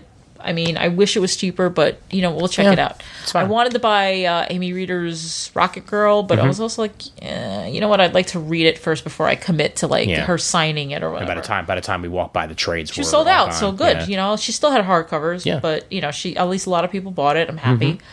Trying to think of what we were talking about. Well, I got my Chris Anka sketch, my $60 bulletproof sketch to add to my Invincible collection, which I was very happy about. Chris Anka hiding at booth G4 because he was there with Babs Tarr and just took a couple of commissions each day just for quick more sketches. than a couple. Don't abuse the English language. It was actually a couple. He only took about 6 per day.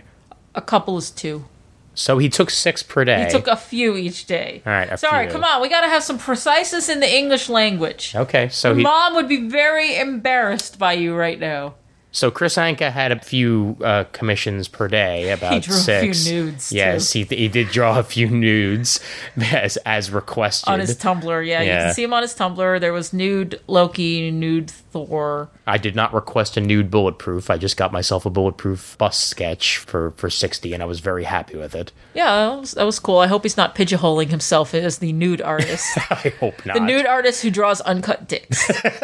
I enjoy his dicks. I enjoy them very much. Oh, God. But it's like, oh, honey. Oh, God, I do love Chris Anka though. He's so fantastic. He's awesome. He's one of my favorite artists, as many people who have listened to Comic Timing know by now, because I will not shut up about his art. But I am very much a fan of what he has to offer. And and I picked up my my Stray Kickstarter backer reward in person to save Vito the shipping charge. So that was nice. You're so sweet. Yeah, and you'll hear an interview with them either on this episode or the next episode. I haven't decided how I'm going to release the interviews yet.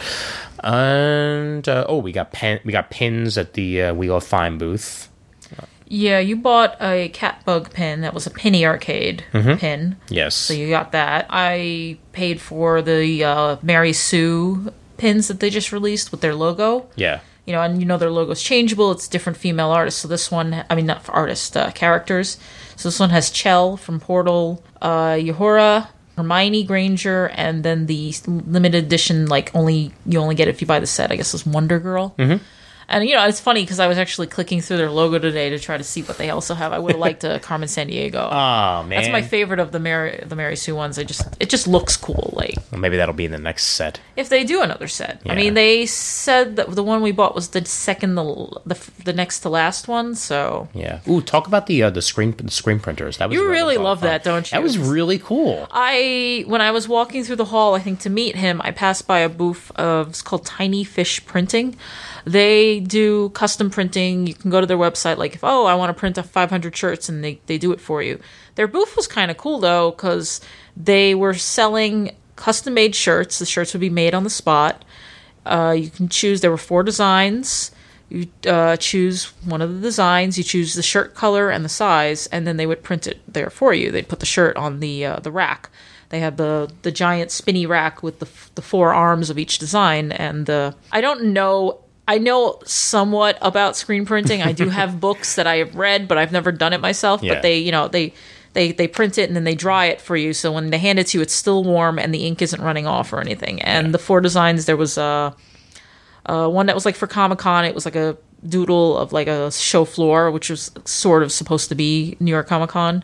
That's the one I got. I got it printed on a gray shirt, I believe. Yes, I got a red shirt, zombie Peppermint Butler, which was a lot of fun. Yeah, there was Peppermint Butler. Then there was a Pokemon Game of Thrones / Song of Ice and Fire matchup. Hodor. Yeah, it was like, I guess it's supposed to be Brand throwing out a Pokeball and Hodor comes out of it. And then the last one was said permadeath, and it had like little video game designs around the words.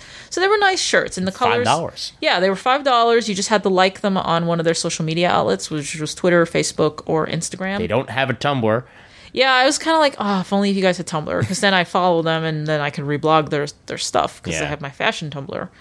But that was cool. I mean, we I told him about it, and we went back and we paid the $5, so we both got shirts. Mm-hmm. I mean, we bought from Busted Tees. We bought some shirts. Yeah, and you got your spaceship. Yeah, a friend of mine has it. Don't care. She lives in Seattle now. I'll never see her again. I got a Star-Lord shirt, and I was very happy about that. And, and the Adventure Time Wheel of Fine New York Comic-Con shirt, which was very, very nice looking. Yeah, which didn't actually sell out. If it did sell out, it didn't sell out to the last day. Yeah.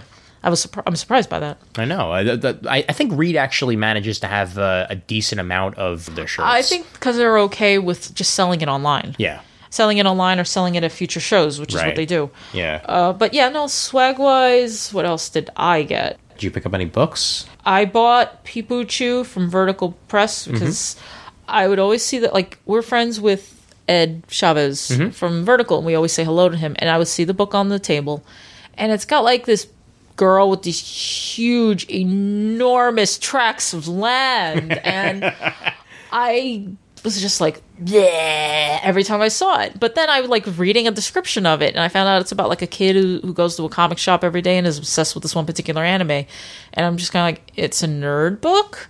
So I figured I'd buy it, and like I bought it for 10. It's normally I think 12, so I was like, yeah, that's okay. Yeah. It's like a small discount, not a huge one, right? But it's always appreciated when there's like a few dollars off. Going back to what you said before, yeah, absolutely. it was nice. I mean, usually if you go on Sunday, Ed just does not want to pack shit, so he's, well, that's the case with everybody. I mean, really. I think the retailers are getting wise though, because I used to go to the publishing aisle because New York Comic Con does try to organize by type of retailer and content and stuff. So there's a publisher's row. And I think the past 2 or 3 years, I'm trying to remember how many years back it goes, I usually just stay there, get there around 4:55 on Sunday. And then wind up with a bunch of free Yeah, stuff. because they'll just throw stuff on the table. They do not care. I got a copy of Habibi, which is like a $40 book. It's huge. If you've ever read it, it's fantastic. I got the World War Z audio. Yeah, I think. book. Did I grab that for you? You did, yes. Yeah, I grabbed that for him. Yeah. Last year and the year before, I got a Star Wars audio book. And this year we got for me Ready Player One. That was the only thing we were able to grab. I actually asked, I'm like, are you guys getting rid of any of these things? They're like, yeah, eventually. I said, can I just take this now? And they're like, yeah. Okay. I was like, my boyfriend hasn't read it, and he's never going to read it, so I need to force him to. So now you have to read it. Yes, I do. I do actually have to read it. In fact, I'm probably going to read it either not next week, then next week. It's a fun book. I mean, Yeah. I've seen some people have problems with it, but I enjoy it. It's very seeped in 80s culture. But it's a fun book. I mean, this is not a let's talk about sci-fi novels podcast. Yes. Even though I went on my rant about Star Wars scoundrels, before. Yes, you did. And I laughed.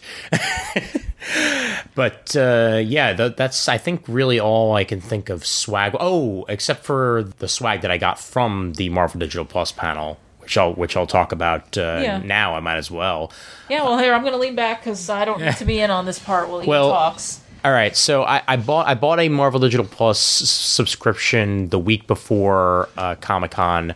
Obviously, you guys had heard me talk about wanting to get one on the show because, the last couple of episodes I've been like, yeah, it's worked out well for me after the 99-cent month, and I stuck with it for a month afterwards. I then canceled the subscription, and I'm like, you know what? There's a good enough deal here for me to go for it, so I'll buy it. So I had spent the $99, and I got the subscription. Of course, then finding out that for the entire weekend of Comic-Con, and it's still valid today. I don't know if it will be when this episode is out, but they were offering Plus for $69.99 instead of $99.99, so I could have saved $30, but whatever, I got it. Ian Levinstein, forever bitter. It includes a Rocket Raccoon, essentially what the Build-A-Figure was for the sets that came out not too long ago of Marvel Legends figures. That's the Rocket Raccoon that I'm going to be getting, plus a couple Rocket Raccoon comics, if I remember correctly, and a digital copy, I think, of both of them, plus a discount on digital comics and a discount on the Marvel store. Plus, I got to attend the Marvel Digital Unlimited Plus members-only panel Sunday morning. So I got my ass up early, and I left with Adam and Comfort that day, and we all headed to the con together. We got there at about 10:15-ish, 10:20, said my goodbyes, and I walked on over to the panel room. And the panel room was, I guess, about a medium size compared to some of the other panel rooms at Javits. Plenty of room for the people that were online for it. And everybody who attended the panel got swag bags. I got myself a Marvel Now poster with the Falcon cap on it, as well as Superior Iron Man. The Apple iPod Iron Man. I think Winter Soldier is on it, if I remember correctly, and a couple other people, whatever. And a copy of a variant sketch cover of Guardians 3000, which is pretty cool. The panel itself, they had a couple of creators on it as well. Nick Spencer was there. Bendis showed up. Axel Alonso was on there. Obviously, C of Marvel right now. And the head of digital, Ryan, I forget what his last name is, but Agent M, essentially, on Twitter, was there. And they talked about some projects. They showed us some pages for things that had never been seen before, some all-new X-Men pages, some Uncanny X-Men. We got to see a little bit of the Miles Morales appearance that's showing up in all-new X-Men, which should be pretty cool. So that just happened. Variety just released an exclusive. Sorry to cut myself off here. Robert Downey Jr. is going to be in Captain America 3. That has just been officially announced. I guess more from that later, but yeah, that just happened. So great. Civil War 2015 Marvel news, and Robert Downey Jr. joining Captain America 3. This is going to be really, really interesting. That's all I'm saying. Well, not to cut off Ian's thing. It's just that I'm like, he's talking about the panel. I'm going to look at my phone real quick. Yeah. Well, that is actually relevant to what I'm talking about because once they were done revealing some comic stuff, they went ahead and showed us clips that had not been seen outside of the Marvel dealer exclusive panel. Or that is retailer exclusive panel that they ran, I think, on Thursday night, if I remember correctly, at the Javits beforehand. They have retailer summits, and they showed these clips there originally. The first clip was of Agent Carter. So we got to see a clip from the pilot of that, and it showed both Agent Carter and Howard Stark. Howard's about to go off jet setting, I think, somewhere in Europe, if I remember correctly. And we see our first glimpse of Edwin Jarvis.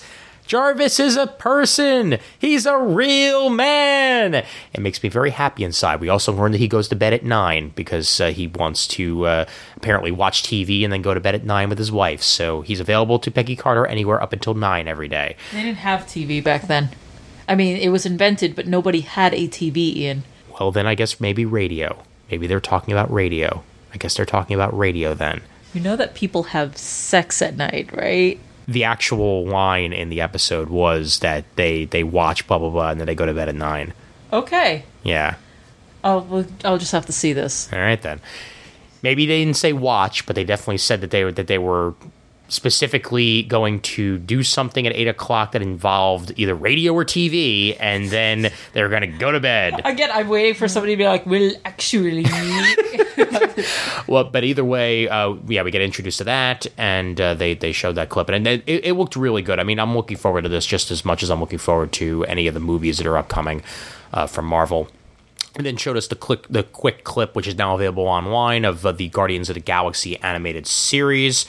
Just see Rocket blasting a few things. Some very, very Flash animated looking scenes in that. I'm not exactly thrilled with the animation style, but it is very colorful. I will say that, with the backgrounds that they used. So yeah, Rocket's shooting up a few things, and then you see a not Chris Pratt impersonator Peter Quill say a few lines, which again I'm very happy about. I freaking hate, and this is one of my only problems I had with Avengers: Earth's Mightiest Heroes, was that they hired a Robert Downey Jr. impersonator essentially to be the voice of Iron Man. You don't need that. You could just have a voice actor that embodies the character. You don't have to go and copy what's already been there on live action. So yeah, we showed that, and then they went with the 2 movie clips, first of which is Ant-Man, which they showed. It had a voiceover running throughout of Martin Sheen, Hank Pym, feeding lines to Paul Rudd's Scott Lang.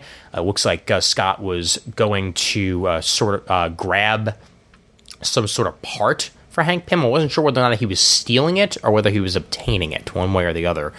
But yeah, he was helping him out there, and you see a shrunken Ant-Man trying to get the attention of an ant to fly away on, and that is exactly what he winds up doing. He's having some trouble with the helmet, of course, because, hello, action and suspense. Ooh, it can't just happen right away. But eventually he gets on it. I'm still nervous about this movie, but the clip that I saw was fun and funny. So hopefully that's a good sign for what's to come. I know that you're not exactly thrilled about the Ant-Man movie coming up with all the changes that have been going on.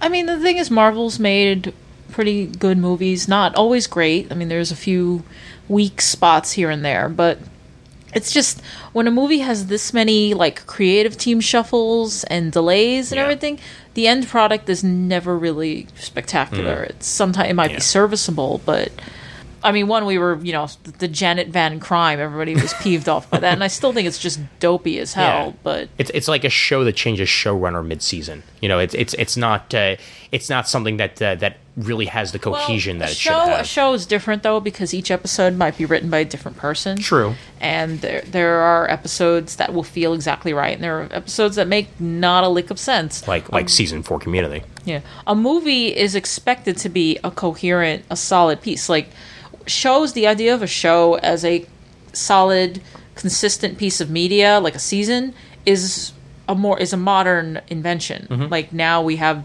DVD sets and then Blu-ray sets and Netflix and Hulu and every other streaming option, Amazon. Movies, you kind of expect them to be coherent, and yeah, movies that have a lot of creative team shakeouts tend to have a lot of problems. I'm thinking of how, as much as I love it, Ratatouille was weird. Mm-hmm. How it has one plot with them trying to do the whole thing with the will. Yeah. And then it switches to the whole trying to get back that star on the restaurant. Mm-hmm. And, I mean, I don't know why Brave... I was going to say why Pixar keeps coming up, but Brave also had creative team problems. And that's because Pixar has had a lot of creative team problems. Yeah, Pixar is definitely losing... It's weird, because it's almost like finally that final merger with Disney started to suck their lifeblood out. Yeah. Because Disney is, of course, getting better. I'm looking forward to Big Hero 6. Not that we saw anything at the con involving No, we did not, but we did see the most recent trailer online, and that looked really good. Yeah, I'm looking forward to this. I hope it's good. I mean, it's cute. Right. And that it was a good sign to me that the Ant-Man clip that we saw did seem like it had, at least humor going for it, which is, something that would have been brought had the original creative team stayed on it. So all of the movies have had some humor in them. Yeah. I don't think you can make a Marvel movie at this point that doesn't have humor, and that's their trademark to distinguish them from the DC movies, right, which are darkness. Yeah, which they've specifically, multiple outlets have reported that DC essentially said don't make them funny, which is just weird when to you me. give an order to say, "Oh, this shouldn't be funny. Don't make this funny. Yeah. Don't have any humor in it." You know what you end up with? M. Night Shyamalan's The Last Airbender. What a twist!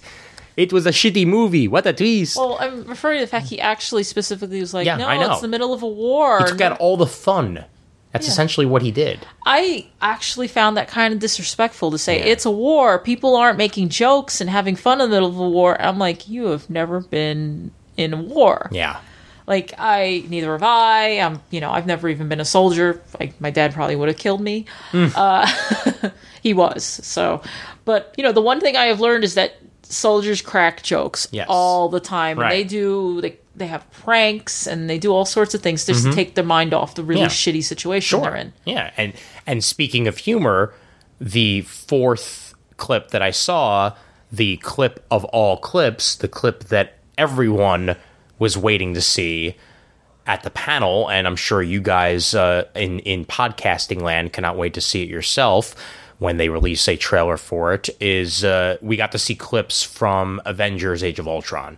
And it started off with a scene around a table as the entire Avengers team, including Rhodey for that matter, so it's nice to see Rhodey in there, are sitting around a table and they're trying to lift Thor's hammer because Tony doesn't believe that it's a worthiness thing, that there's got to be some sort of trick to it. So, Tony tries to lift it, and of course he can't. He goes and grabs his Iron Man armor to try and lift it, and he can't. Then Rhodey comes over, and they both try it at the same time, and that doesn't work.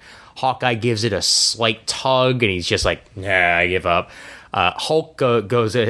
Bruce Banner does it. He's doing his Hulk noises the entire time to try and, I guess, maybe trick it out or something like that, and that doesn't actually work.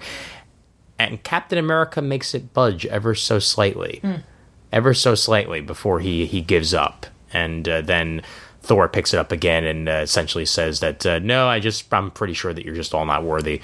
And Black Widow doesn't even try because she doesn't want to know whether or not she's worthy because she knows she's not. She's got red in her ledger. I hate that. I know some people love her. It's okay. You've convinced me it was a shitty line. I agree. I did not like Black Widow until this year, until Captain America: Winter Soldier. Yes. I think they gave her a lot to do. Mm-hmm. They made her interesting. Yes. She played off of, off of Cap, off of Chris Evans really well. So it was nice. Yep. And once this is complete, a piercing sound comes in, and in walks in a incomplete Ultron, James Spader voice and all, with a Avengers logo on his chest as well, just a very small one, and essentially saying that everyone at this table are not worthy, that they're all killers, and that they deserve to be punished. And then we see the full trailer essentially after that. A whole bunch of shots of what appears to be a war zone of some sort, Thor doing some battling, Captain America looking very battle-ravaged, Hawkeye trying to save some civilians, Black Widow getting in there as well, Tony saying that this is the end of everything that he started, that everything is falling apart, and we see some more of the shots, and then eventually, through this entire point, there's a song playing about a world of strings, if I remember correctly. I forget. I don't know who actually sang it, but... And oh, look at me, actually looking things up to make sure that I get them right. It's actually a version of I've Got No Strings from the Walt Disney production, originally sung by Dickie Jones, and the version in the trailer for Age of Ultron is a much, much creepier version. Still don't know who sings this version, but it is a female voice, and I'm sure we'll get more information on that if this version of the song shows up in the final trailer that's released to the wide public, which it very well might be because it's creepy. Whew. We now return to me talking.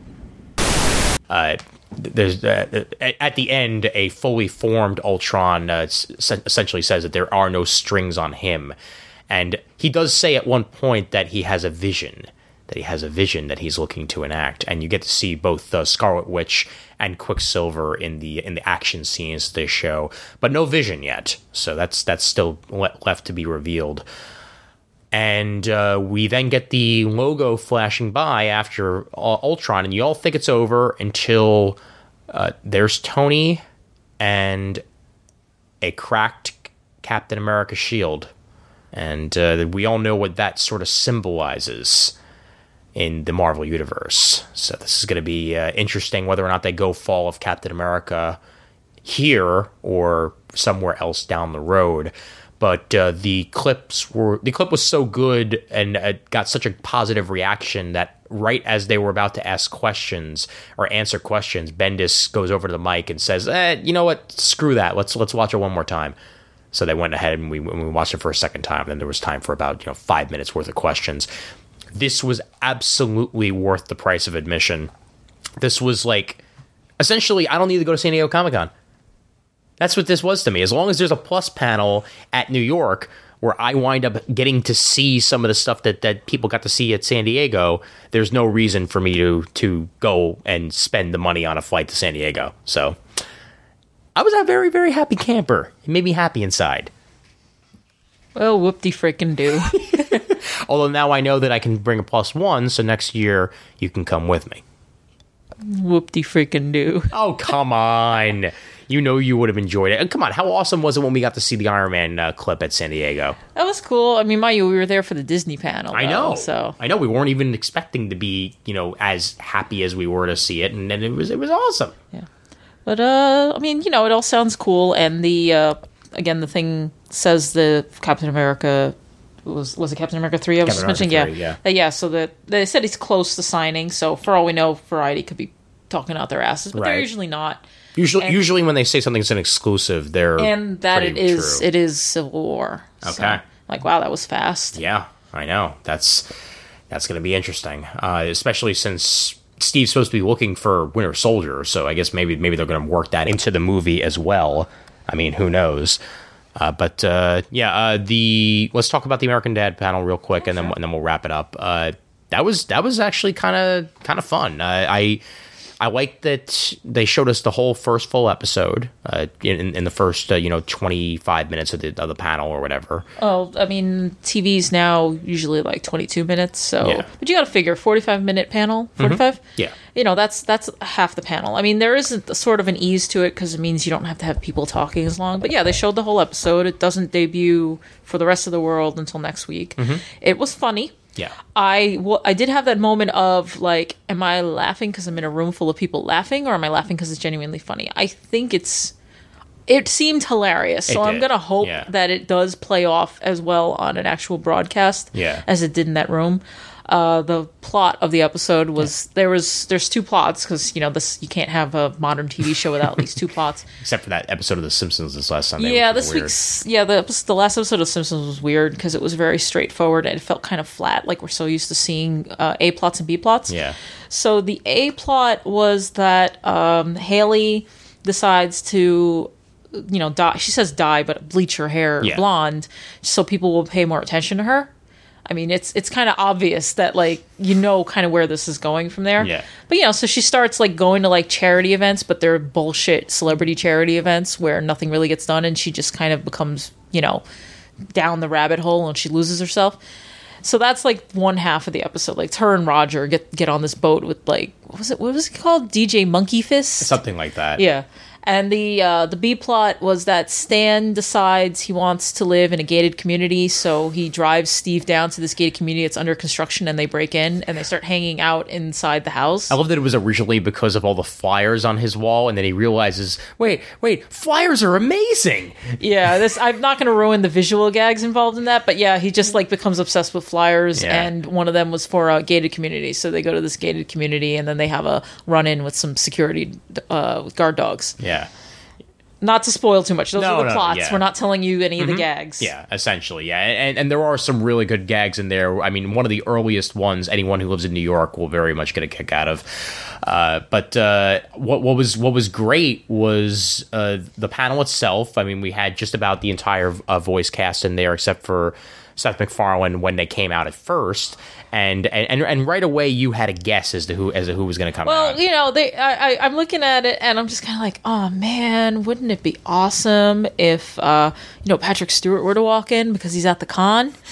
So then when they have the empty chair and they're like, yeah, we got one more person. Oh, it's not who you think it is. And I'm like, if it's Patrick Stewart, it is who I think it is. And he goes, it's someone better. I goes, yes, it's Patrick Stewart, dude. I mean, come on. And it was Patrick Stewart. It was Patrick Stewart. Yes, and he was the life of the panel. It was Absolutely. fun.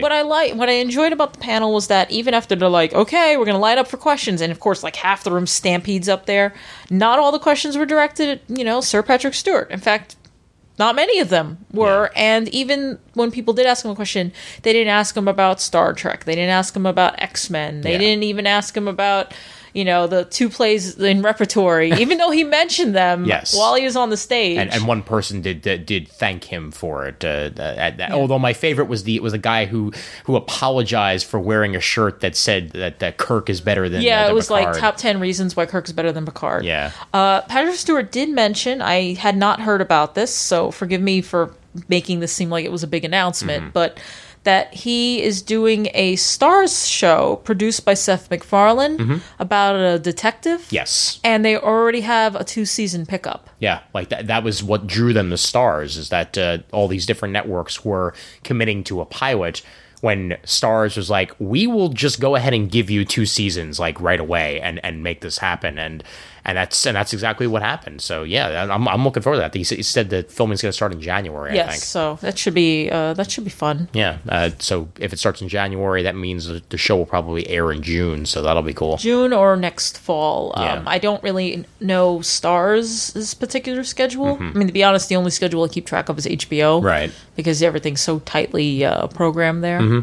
Yeah. So. And they'll have some holes in the schedule now that like 3 shows. Yeah, 3 shows are running. I think. After they have the last season of Newsroom coming up, Yeah. we have 2 more episodes of Boardwalk Empire, and for anyone who saw it, oh my god! Yeah. Sigh. Yeah, I mean, I'm sure you're gonna do an episode with like the TV catch up, Walking Dead. Oh God!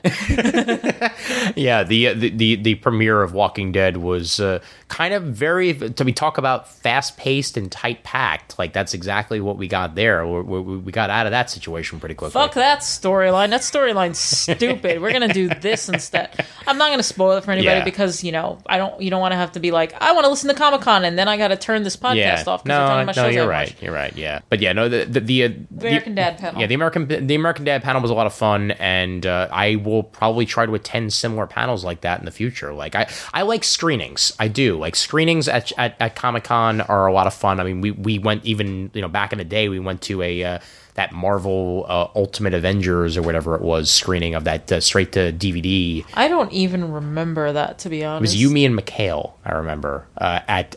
I seriously do not remember that. Oh, did I grab a T-shirt? I think you might have. I remember grabbing a Grand Theft Auto T-shirt, but I thought we were watching a DC movie. Then yeah, maybe that was a different one. Yeah, because I got a free. Somebody left a medium-sized Grand Theft Auto Chinatown Wars T-shirt. Yes. I still wear it. I found it on a chair. I thought it was Wonder Woman though. That we grabbed that up. That might have been, yeah. But yeah, I don't remember. Wonder Woman was the year after the Marvel one. Yeah. So yeah, but I don't remember at all. It's fun watching things with a bunch of people. That's what I've learned. It is a lot of fun watching things in a theater atmosphere.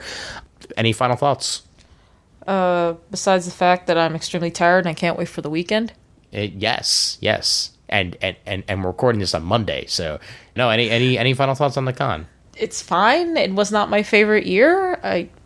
I know I'm ending everything in a question like a Valley Girl, but it's kind of like I feel like New York Comic Con is very repetitive at times. Like the booths are all the same, and the layout hasn't changed. I mean, that's good. If they find a layout that works, they should keep it. But like, I don't feel like there's anything really like if you go every year, it's not going to be a vastly different experience. Yeah. I mean, when I went to San Diego last year, it was the first time I'd been there since 2009, so it felt still kind of shiny and new. But you can kind of like when you go to cons. I would say when you go to cons as much as we do, you get a little bit of fatigue. I mean, Ian's got his like fresh face. I'm not behind a desk thing, but I'm just kind of like, oh, I gotta walk. Oh, look, it's more booths with dollar comics. Yay! And that's why this year was so good for me. I feel like this was very much a new experience in that aspect. And I did get to see a lot of the con that I hadn't got to see before. But at the same time, by Sunday, I felt like I had seen the entire 4, 2 to 3 times, so there wasn't really anything new to catch my interest there, which is why I'm glad that we went to panels on Sunday. That made things new and interesting. So, overall, it was a positive experience. I am going to release the interviews that I conducted as a separate episode early next week. I did get about 4 or 5, and some of them are long form. So the Vito interview, I think, went about a half hour, and I know that my time with Nick Marino was about 20 minutes itself. So yeah, look forward to that. I had this interview with Juan Castro and Tom King in there as well, and I actually forget who the other one was with. It was at David Peterson's booth, but it was somebody that I'd never met before, so you'll get to meet him as well. And that's just about it. Thank you. Good night, folks. Bye, everybody. Bye. Have a beautiful time. This episode is sponsored by DCBS, Discount Comic Book Service. Check them out at dcbservice.com. 50% off of Marvel and DC hardcovers and trades. 40% off of Marvel, DC, Image, and Dark Horse single issues. And use their Comixology storefront to save even more off of your monthly order. We thank them very much for their sponsorship at dcbservice.com. Email address, comictiming@gmail.com. We're at facebook.com/comictiming for all of the general discussion. And if you want to send us an iTunes review on iTunes, you can go ahead and do that, but I stopped caring about that years ago. So for Chris, I'm Ian. We're proud members of the Comics Podcast Network. And as always, there's always time for comics. No, there isn't. You have a huge pile of comics you haven't read. Shut up. Ruining the illusion. I'm gonna pee on your vacuum boards. No!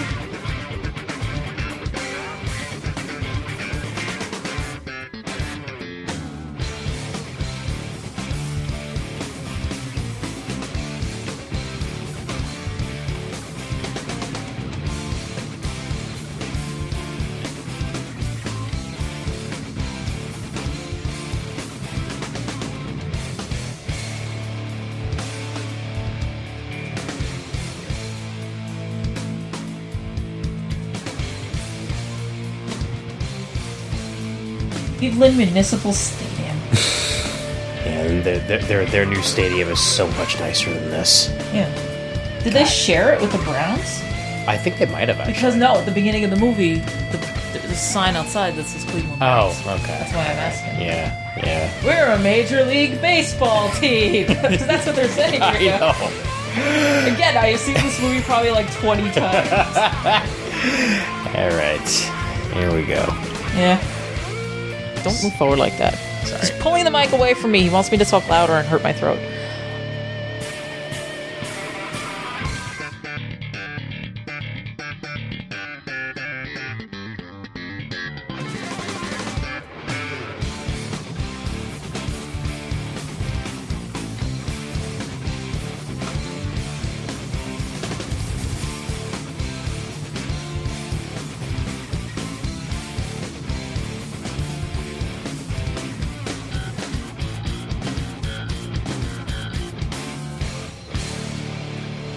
Nothing could possibly go wrong.